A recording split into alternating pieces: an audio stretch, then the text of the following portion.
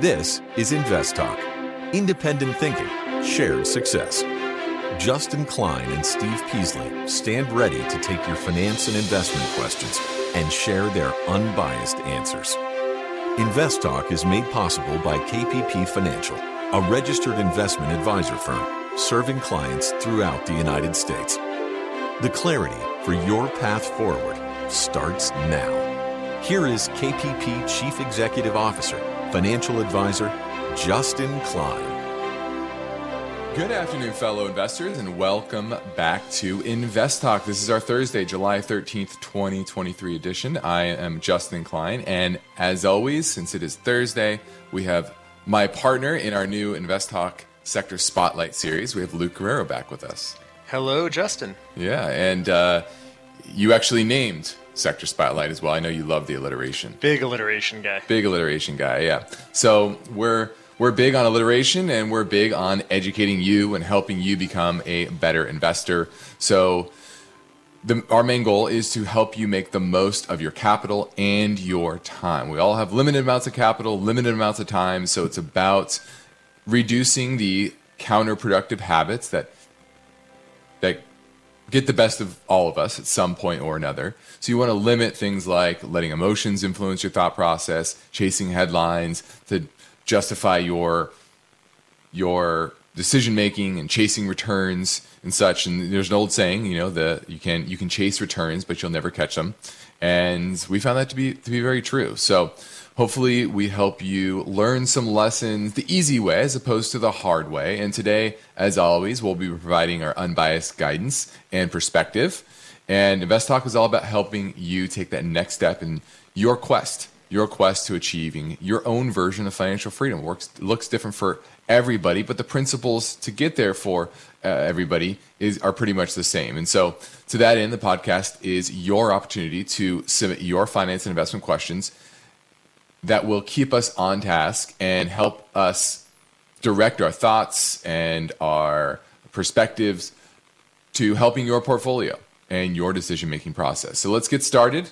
We're ready to tackle your questions. And if you have one, give the Invest Talk phone lines a call. They never close at 888-99-CHART. Now, our focus point today looks in the story behind this headline.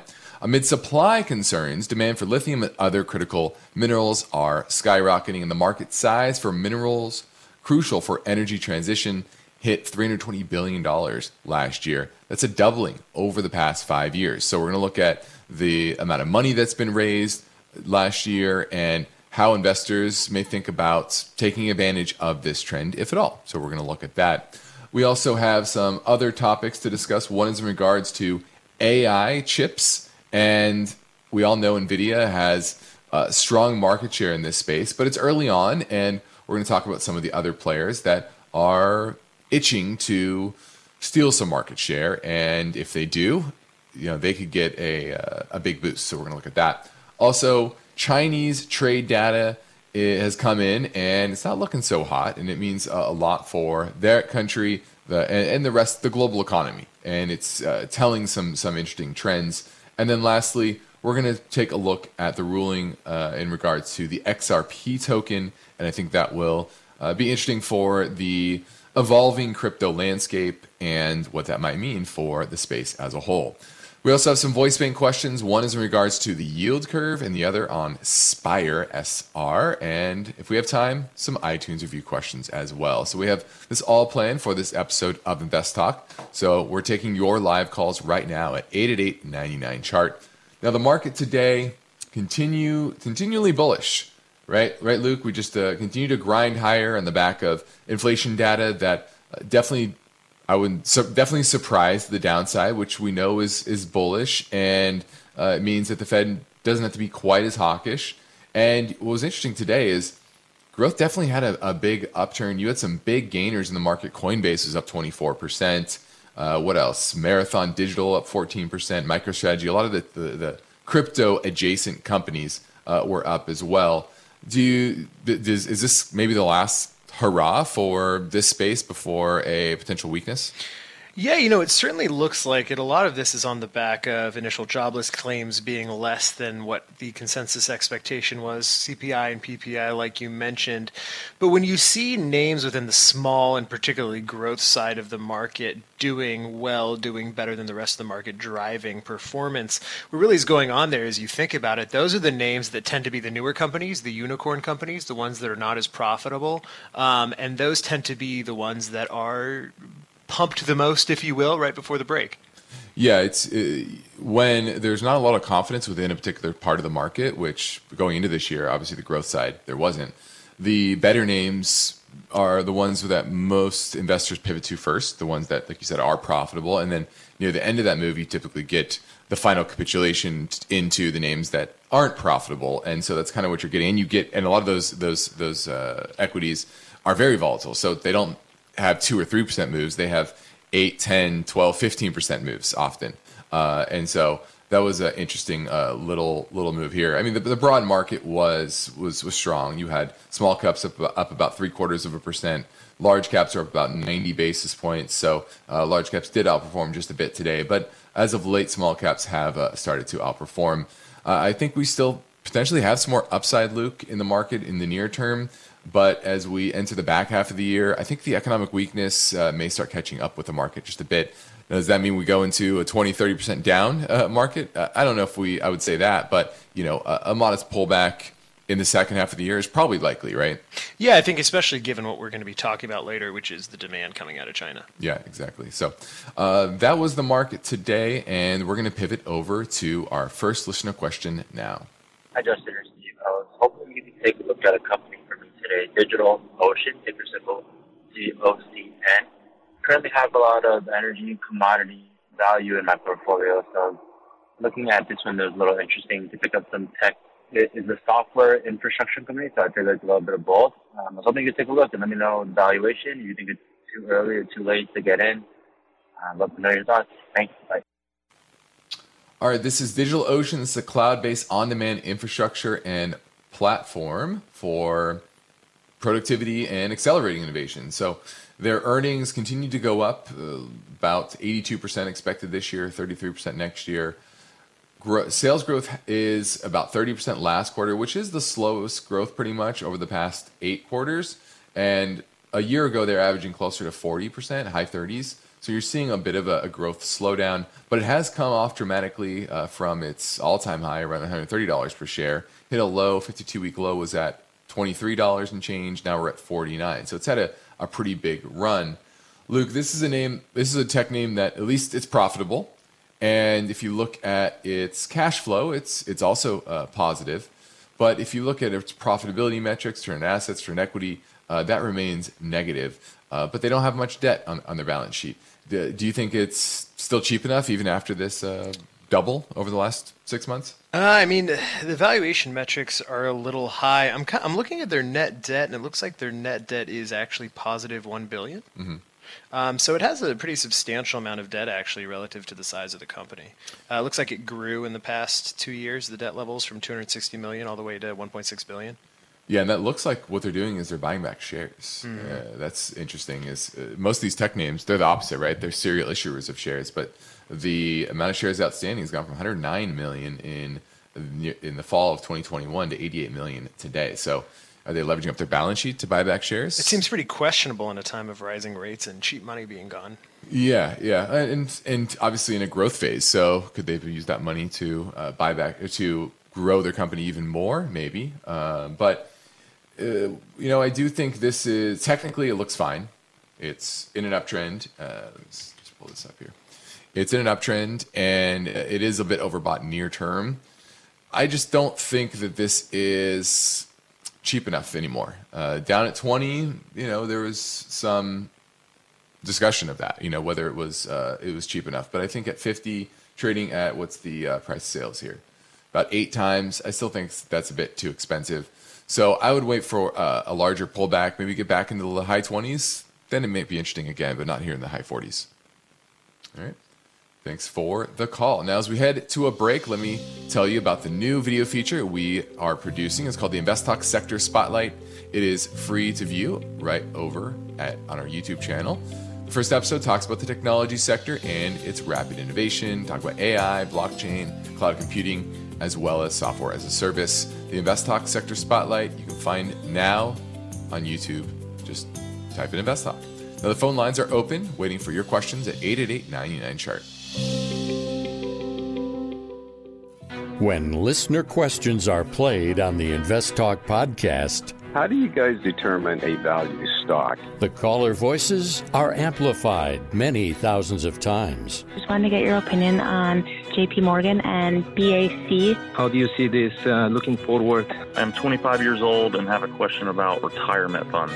And the unbiased answers from Justin Klein. That's why it's trading so cheap, because there's a lot of regulatory risk. And Steve Peasley. I kind of like it here. If I was going to buy Tyson Foods, this is where I'd buy it. Benefit the entire Invest Talk community. Thank you for what you guys do. That's why 24/7, rain or shine, no matter how simple or how complex, your questions make a difference. Symbol BKE. What's your outlook? And Invest Talk is made better by the power of you. So don't forget to call 888-99-CHART.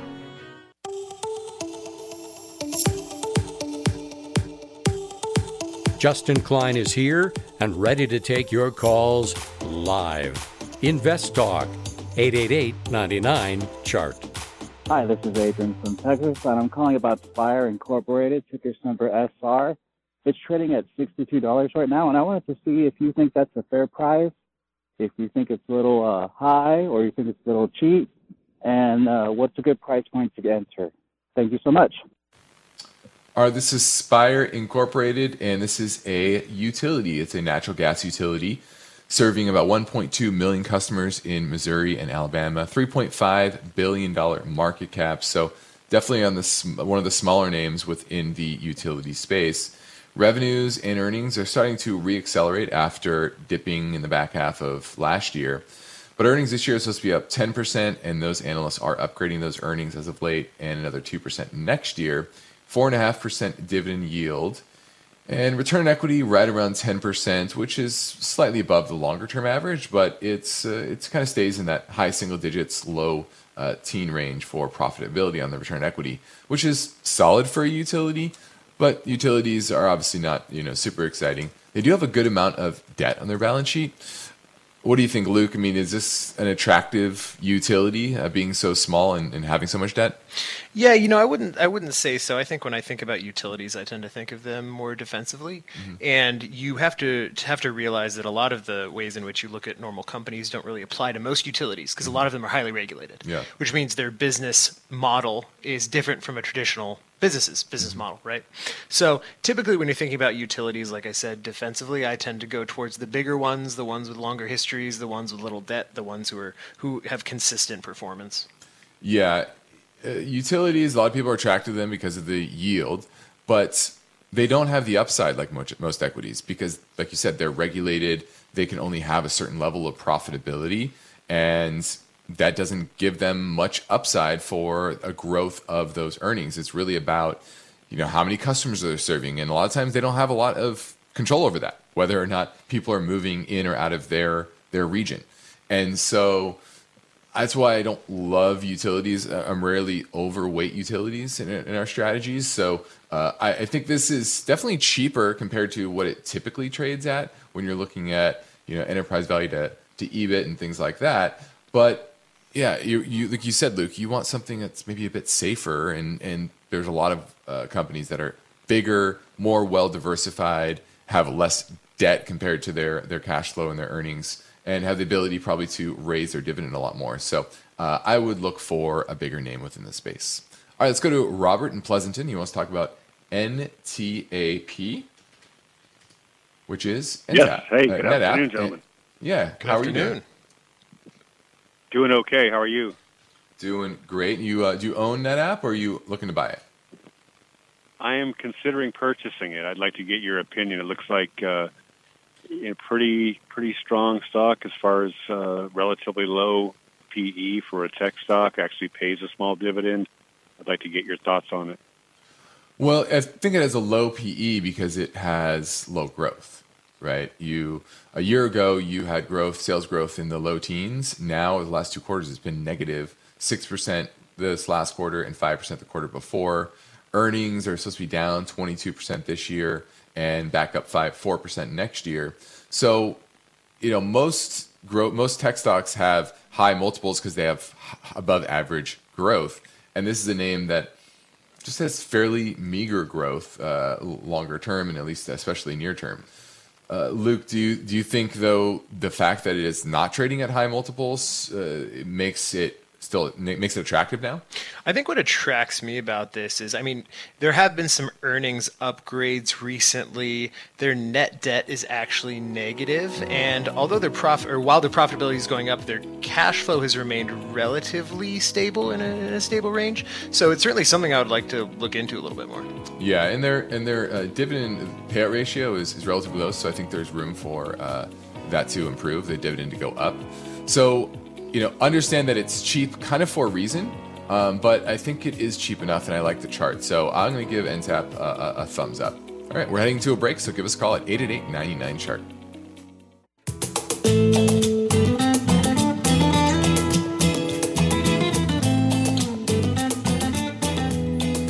You've got finance and investment questions, and Justin Klein and Steve Peasley are ready with their unbiased answers.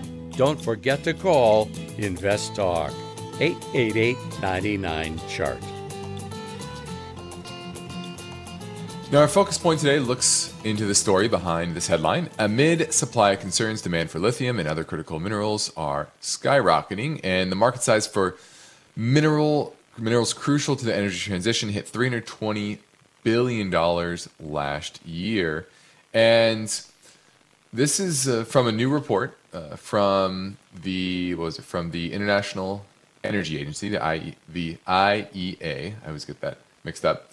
And what they saw is between 2017 and last year, saw a tripling in overall demand for lithium, 70% jump in demand for cobalt, and 40% rise in demand for nickel.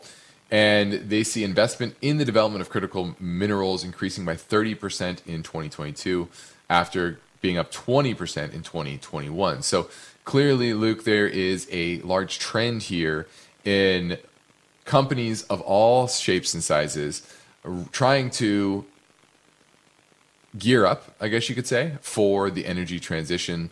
And the big question that I think the IEA is trying to answer is, will there be enough? It's a great question. That's something you and I talk about a lot. I think the primary issue here in terms of the supply chain for these types of batteries is that these materials are difficult to get and they're not in the same place. Mm-hmm. And that makes it tough. China, for example, who leads extraction of graphite and rare earths and the processing of lithium, according to the IEA, has to rely on the Democratic Republic of Congo for mined cobalt. Mm-hmm. So for me, when I see situations like this, I think, okay, the way the market typically works is when there's demand, people tend to try and find the cheapest way to construct something to fit that, to build supply. And so far, this doesn't seem to be fitting the bill for me in terms of transitioning the auto fleet into electric vehicles. And what's interesting about this is not just getting the minerals out of the ground, but it's also refining those minerals as well, because you can't just take something out of the ground and think it's ready for use in a battery, right? So it's something that where China has been a big driver of the refining of those minerals, because it goes directly into a lot of those cars or whatever material to push the green revolution they're trying to build, but also in places like in Germany, right? Germany they did very well with their industrial base because they had cheap natural gas. Now that's kind of shifting as well. So I think companies and countries around the world are trying to reimagine their supply chains that probably don't include China, right? Yeah, no, I think that's certainly something that we've seen over the past year, 2 years, really year and a half at this point, is that if you have an adversarial relationship with a country and it boils over, it can be a big problem, right? So Europe had an energy crisis because they had an adversarial country with their largest natural gas supplier.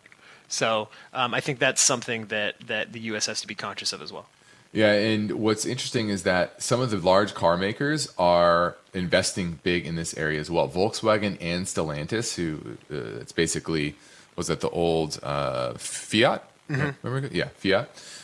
They're both coming together, both committing $100 million for a SPAC to invest in nickel and copper production in 2 mines in Brazil that are run on hydropower. And so this SPAC, along with metals giant Glencore, they're also putting $100 million in. And this is what they're trying to do is take advantage of subsidies. They're also trying to build the processing facilities in Western Europe and here in North America that will qualify for the subsidies that both Europe and the U.S. have rolled out. So clearly this is kind of one of those agreements that are coming from efforts on both sides, both in the public and private space. And I think that's what's going to be needed here, because it's a massive endeavor to basically rejigger your entire supply chain, not just from one country to another, but one complete type of vehicle to another that we haven't produced really on a massive scale, right? I think you're still in single digits of EVs as a percentage of global car sales, right? Yeah, exactly. And, I think a lot of this was spirited by, again, the free money of the past. You have a company like Rivian, for example, who learned the hard way that it's difficult to make cars and it's difficult to create supply chains out of thin air. And the end result is they built half the cars they thought they were going to. Mm-hmm. So this is certainly a problem that if it's going to be solved the way companies currently want, it's going to involve a lot of coordination. But again, I'm on the side that when you have supply issues like this, if there's enough demand for a product, you just got to innovate your way out of it, which is what you're seeing with some companies researching lithium sulfur batteries, for example. Yeah, that's the other side of this is, yes, you could really ramp up your production of a particular mineral, but that's for the material that is needed for the technology of today. And like you said, that could be a different technology 3 years, 5 years, 10 years from now. So I think that's why it's difficult for a lot of these companies to put so much in CapEx when the technology could simply change. And now you spent hundreds of millions, if not billions of dollars developing the supply for this particular current technology, and that could be completely obsolete down the line. And so that's why I think it is crucial for governments to kind of be in partnership to take some of that risk off the table. So, all right, on the next Invest Talk, we will look into the story behind this question. Do you make critical investing mistakes? If a knowledgeable observer trained their sights on your choices, they might find some trouble spots. We will look into that topic tomorrow, but for now, I'm Justin Klein with Lou Guerrero, and I'm ready to take your questions live at 888-99-CHART.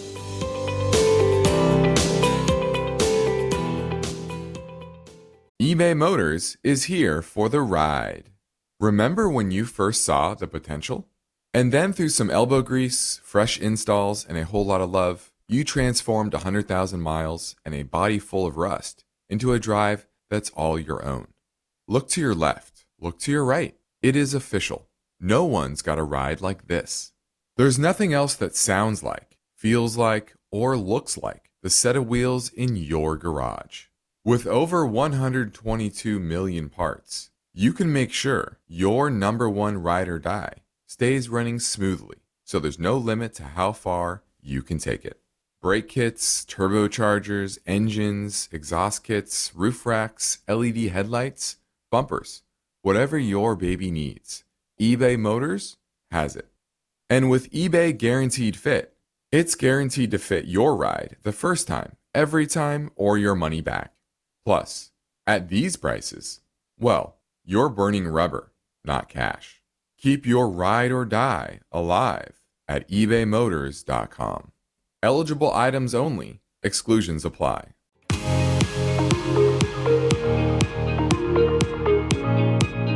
One of the most rewarding things I do each weekday is host the Invest Talk podcast. I truly enjoy helping investors, and I know that every question counts and every answer I provide will be unbiased. You, the caller, get to chart the course for each Invest Talk podcast. Call with your questions anytime, day or night, 888-99-CHART. Let's head over to Las Vegas and talk to Gene. And Gene, how's the Sphere out there? I heard it's pretty cool. Yeah, man, it lights up the city. That's for sure.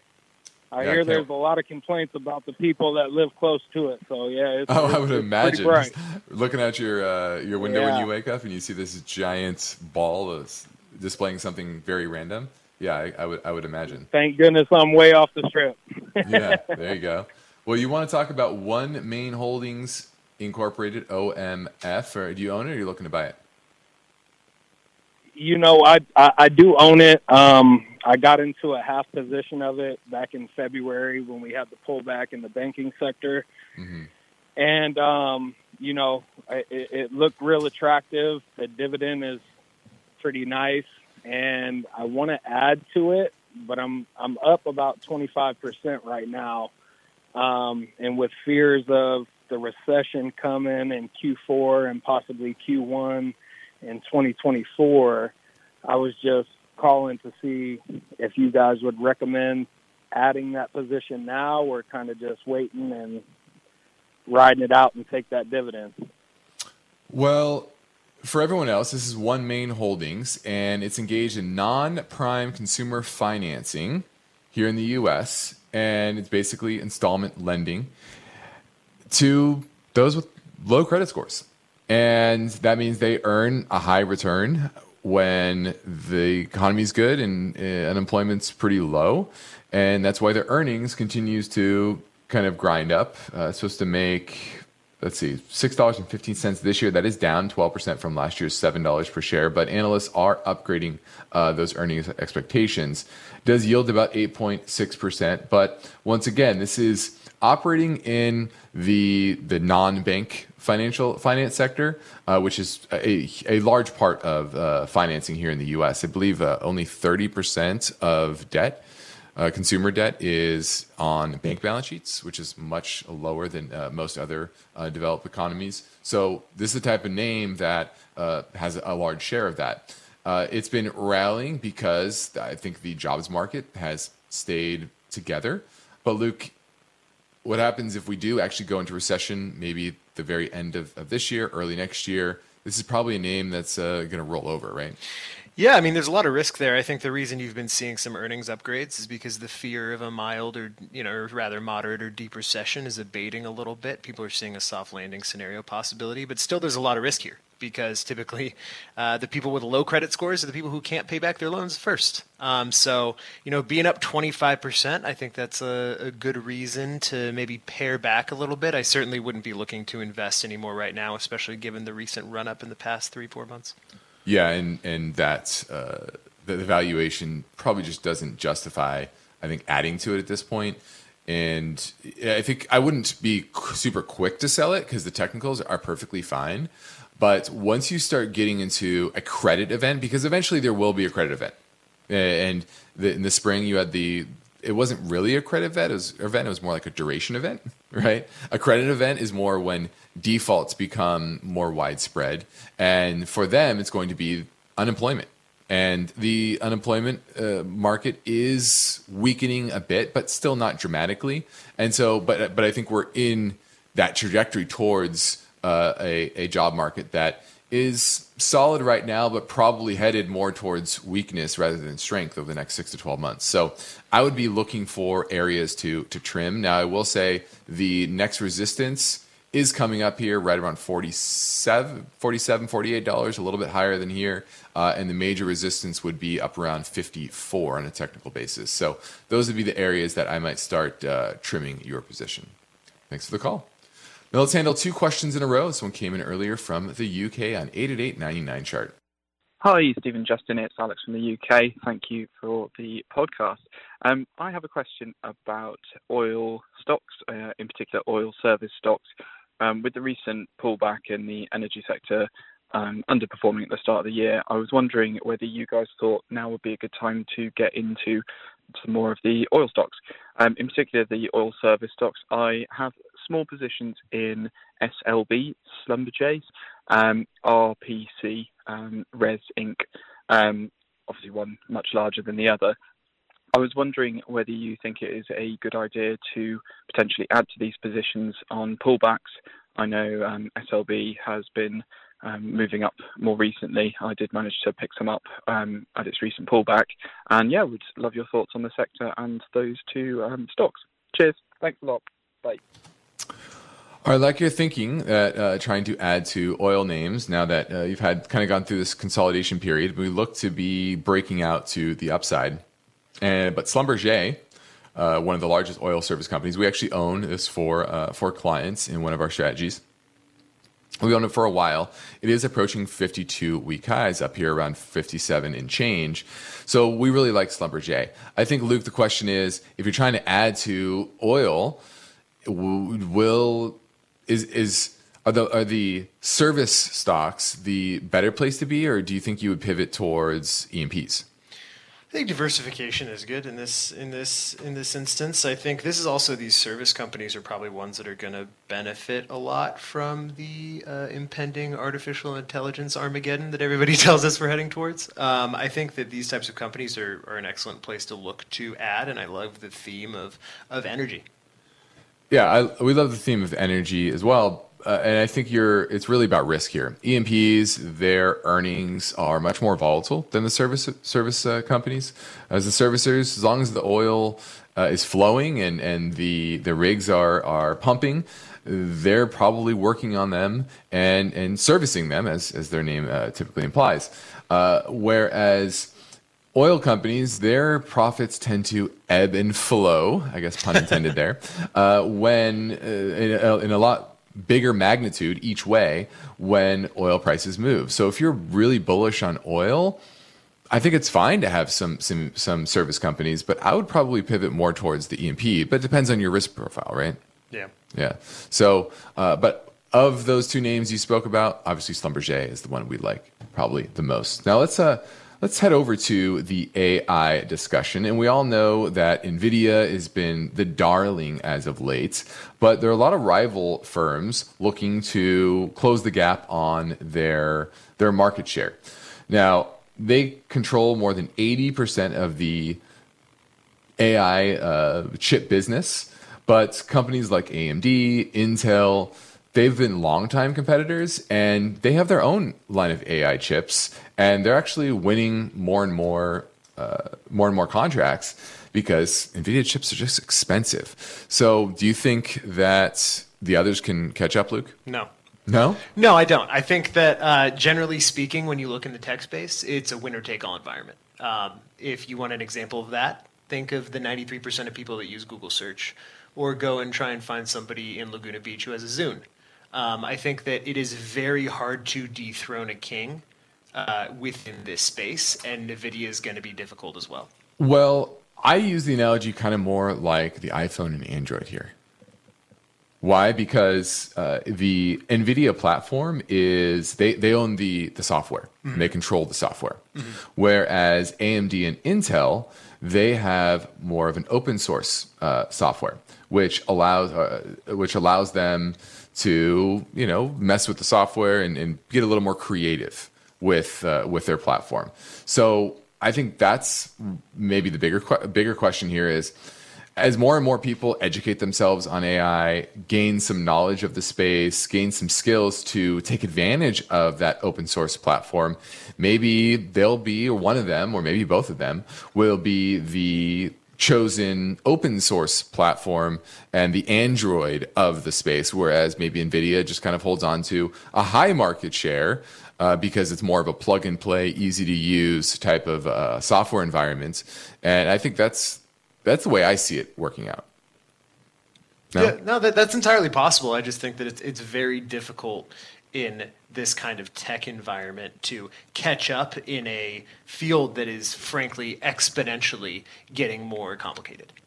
Yes, it is getting more complicated. I think that's probably, and that kind of backs up my point, though, right? It's so complicated right now that these companies rather go with a plug and play model, which is NVIDIA, as opposed to one where they can maybe build some tools that are not part of that plug and play model, that are more unique and can do different things. And so you're already seeing that where Amazon Web Services had was used for companies like Airbnb, ByteDance, Snap. They're looking at Amazon as an alternative in their AI platform. And so it's not just the Intels and the AMDs, it's also the Amazons of the world and the Googles that are trying to get into this as well. Deep pockets. So very deep pockets. Very deep pockets. And guess what? I know NVIDIA's worth $1 trillion, but Amazon and Google are worth multiples of trillions. This is true. Right? So Google Plus worked really well. Yeah, Google Plus. Sometimes my point is that sometimes when companies, even if they have deep pockets, try and transition into something that they're not familiar with, it doesn't necessarily go as well. Think Facebook with the metaverse. Think Google with trying to dethrone Twitter with Google Plus. It becomes a little complicated. So these companies like NVIDIA, who their entire purpose is to do this, and they've been successful, whether or not we believe their valuations are correct, which still I think a little high. I think it's difficult to dethrone these guys. Yeah, well, I mean, NVIDIA is, their roots are in graphic processing, but so is AMD. Yeah. Right. So maybe AMD is best equipped. Could be. Yeah. Could be. Yeah. But I know Intel has been pushing on the graphic side as well. So maybe, they could be a good leader as well. Now they have competent leadership once again, hopefully. But I think it'll be interesting to see how this evolves. Now let's swing back to the Invest Talk voice bank for a fresh question from a listener in Minnesota. Hi, Steve and Justin. Hope you're having a good day. Long-time caller here. This is Matt in Minnesota. I have a question for you gentlemen, please, if you could help me out with it. I only have 8 shares left in my O'Reilly holdings that I have. The stock has done well for me over the last year and so forth, but I feel with 8 shares it's not enough to really have much significant growth in the stock any longer.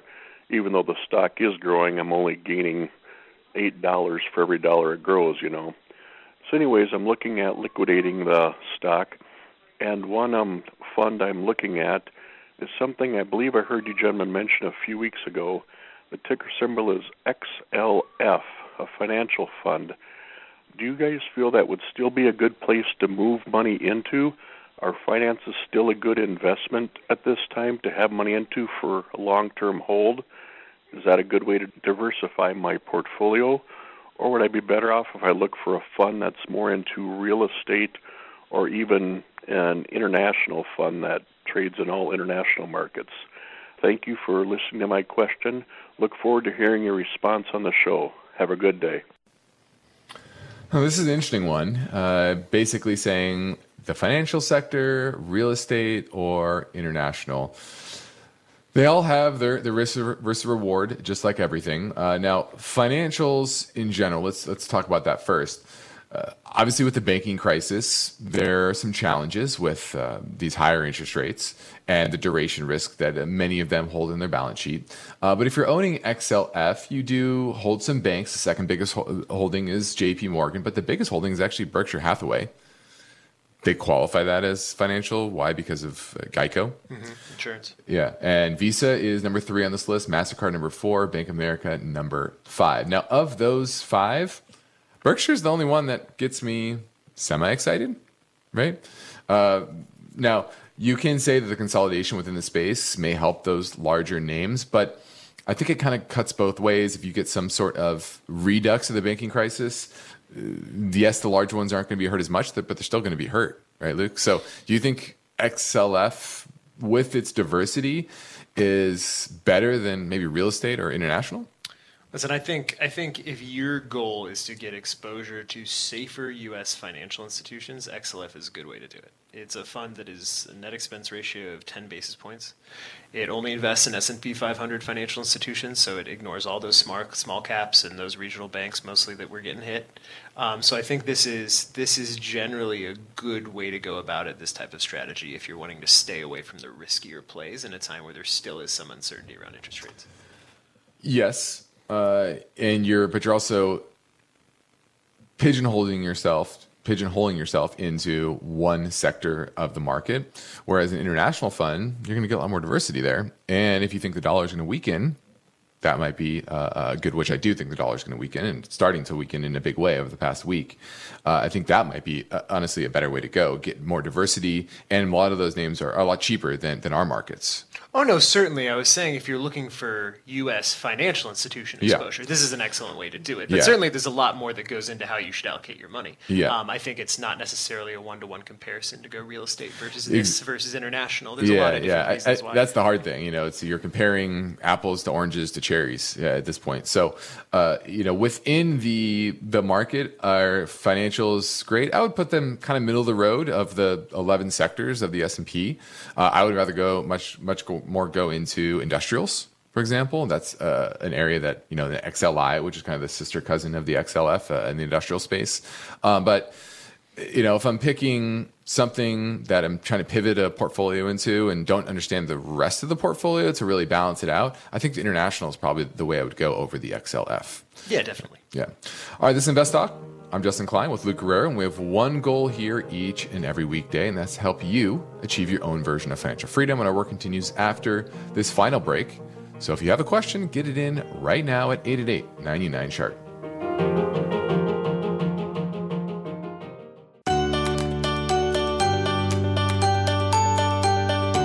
Each day, Invest Talk listeners submit their finance and investment questions via phone or email. Would you like your question to be put near the top of the list? Just take a minute or two to leave a review and rating for Invest Talk at iTunes. And be sure to include a brief question with your iTunes review comments. Now, when people take the time to leave an Invest Talk podcast review on iTunes, we like to thank them for the courtesy by getting to their questions quickly. The Puma51 says, "Hey guys, from a 5-year listener, this may be something you can't answer completely, but perhaps you can point me in the right direction. I live in New Hampshire. I'm thinking about buying land to build a multifamily dwelling. I plan to live there and also rent it out from time to time. While my father lives in the in-law side, what do you think?" Well, this is a question that, yes, you're correct. I could not completely answer it without a lot more information. I think this is a portfolio review discussion where we get on a call and talk about the various variables, but let's go over them so that other people can kind of learn how to think about these decisions. Now, first off, you live in New Hampshire. I'm assuming you're buying the land in New Hampshire. What is the cost of this land? Is it expensive land?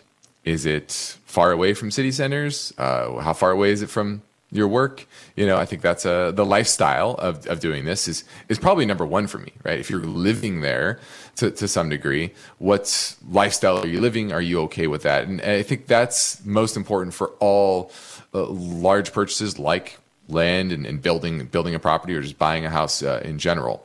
Now you plan to build a multifamily dwelling. Is that 2 units? Is that 4 units? Is that 20 units? Multifamily means a lot of things. So that's a big question. And then your in-laws, Luke, you said, do you like your father? Do you want to live with your father-in-law? So that's a big question as well. So a lot of aspects to be answered before I could say this, but probably it's a good idea. But I would encourage you to head over to investtalk.com and fill out a portfolio review questionnaire, and we'll jump on a video conference and talk about it in more detail. All right, let's talk a bit about Chinese exports. And they're falling in China and across Asia. Exports from Taiwan fell 23%. Exports from Vietnam fell 11%. And Chinese exports fell at their fastest annual pace in June since the pandemic. Okay. And this is mainly because Western countries, we're buying less electronics, we're improving our home a lot less, and we're not spending on physical goods. We bought a lot of those during the pandemic, and now we're eating out and we're traveling. And this means I think a lot of this is reversion to the mean. It's pretty easy. I see this all the time where there's these rate of change statistics, and it's looking back 1 year. And I think especially in this environment when you had such an economy that was so skewed for the, call it 18 to 24 months post-pandemic, it's kind of hard to really get a good sense exactly what this means.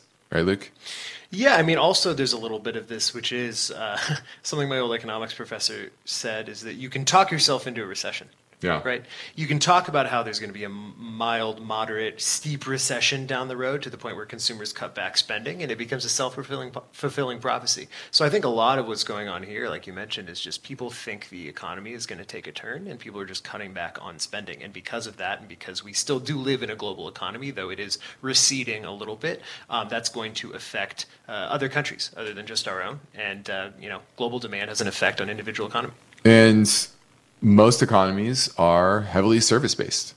So, especially ours, about 2/3 of our economy, to 3/4, is just services. So, yes, demand for physical goods ebbs and flows, and is typically the most cyclical part of our economy. A lot of this is reversion to the mean. Now, doesn't mean there isn't some message here, because if you look at the value of goods shipped overseas from China, it fell 12% in June, year over year. And it was much worse. That was much worse than analysts were expecting, only a 9.2% fall. And China's exports to the U.S. alone fell 24% year over year.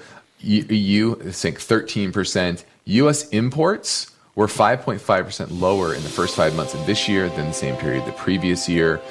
So this is a trend that is really worldwide, and I think you're entering a period of overall global trade growth that is going to continue to slow. However, China's overall share of global goods exports was still 14.4%. Pre-pandemic, it was 13%, and it was 11% back in 2012. So even though their business is ebbing, it's still at elevated levels. All right, I'm Justin Klein. This completes another Invest Talk program with Luke Guerrero and Steve and I. Thank you for listening. We encourage you to tell your friends and family about our free podcast downloads, which you can get anytime at iTunes, Spotify, or Google Play. And be sure to rate and review as well. Remember to follow Invest Talk on social and like and tag us. Helps everyone in the Invest Talk community. Independent thinking, shared success. This is Invest Talk. Good night. Invest Talk is a trademark of KPP Financial. Because of the nature of the interactive dialogue inherent in the format of this program, it's important for the listener to understand that not all comments made will apply to them.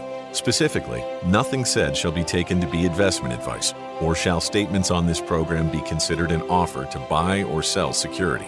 Because such advice is rendered solely on an individual basis and at times will require that the investor review a prospectus before investing. Invest Talk is a copyrighted program of Klein, Pavlis, and Peasley Financial, a registered investment advisor firm which retains all rights. For more information regarding KPP's investment advisors, call 1-800-557-5461. Steve Peasley is president, and Justin Klein is chief executive officer of Klein, Pavlis, and Peasley Financial.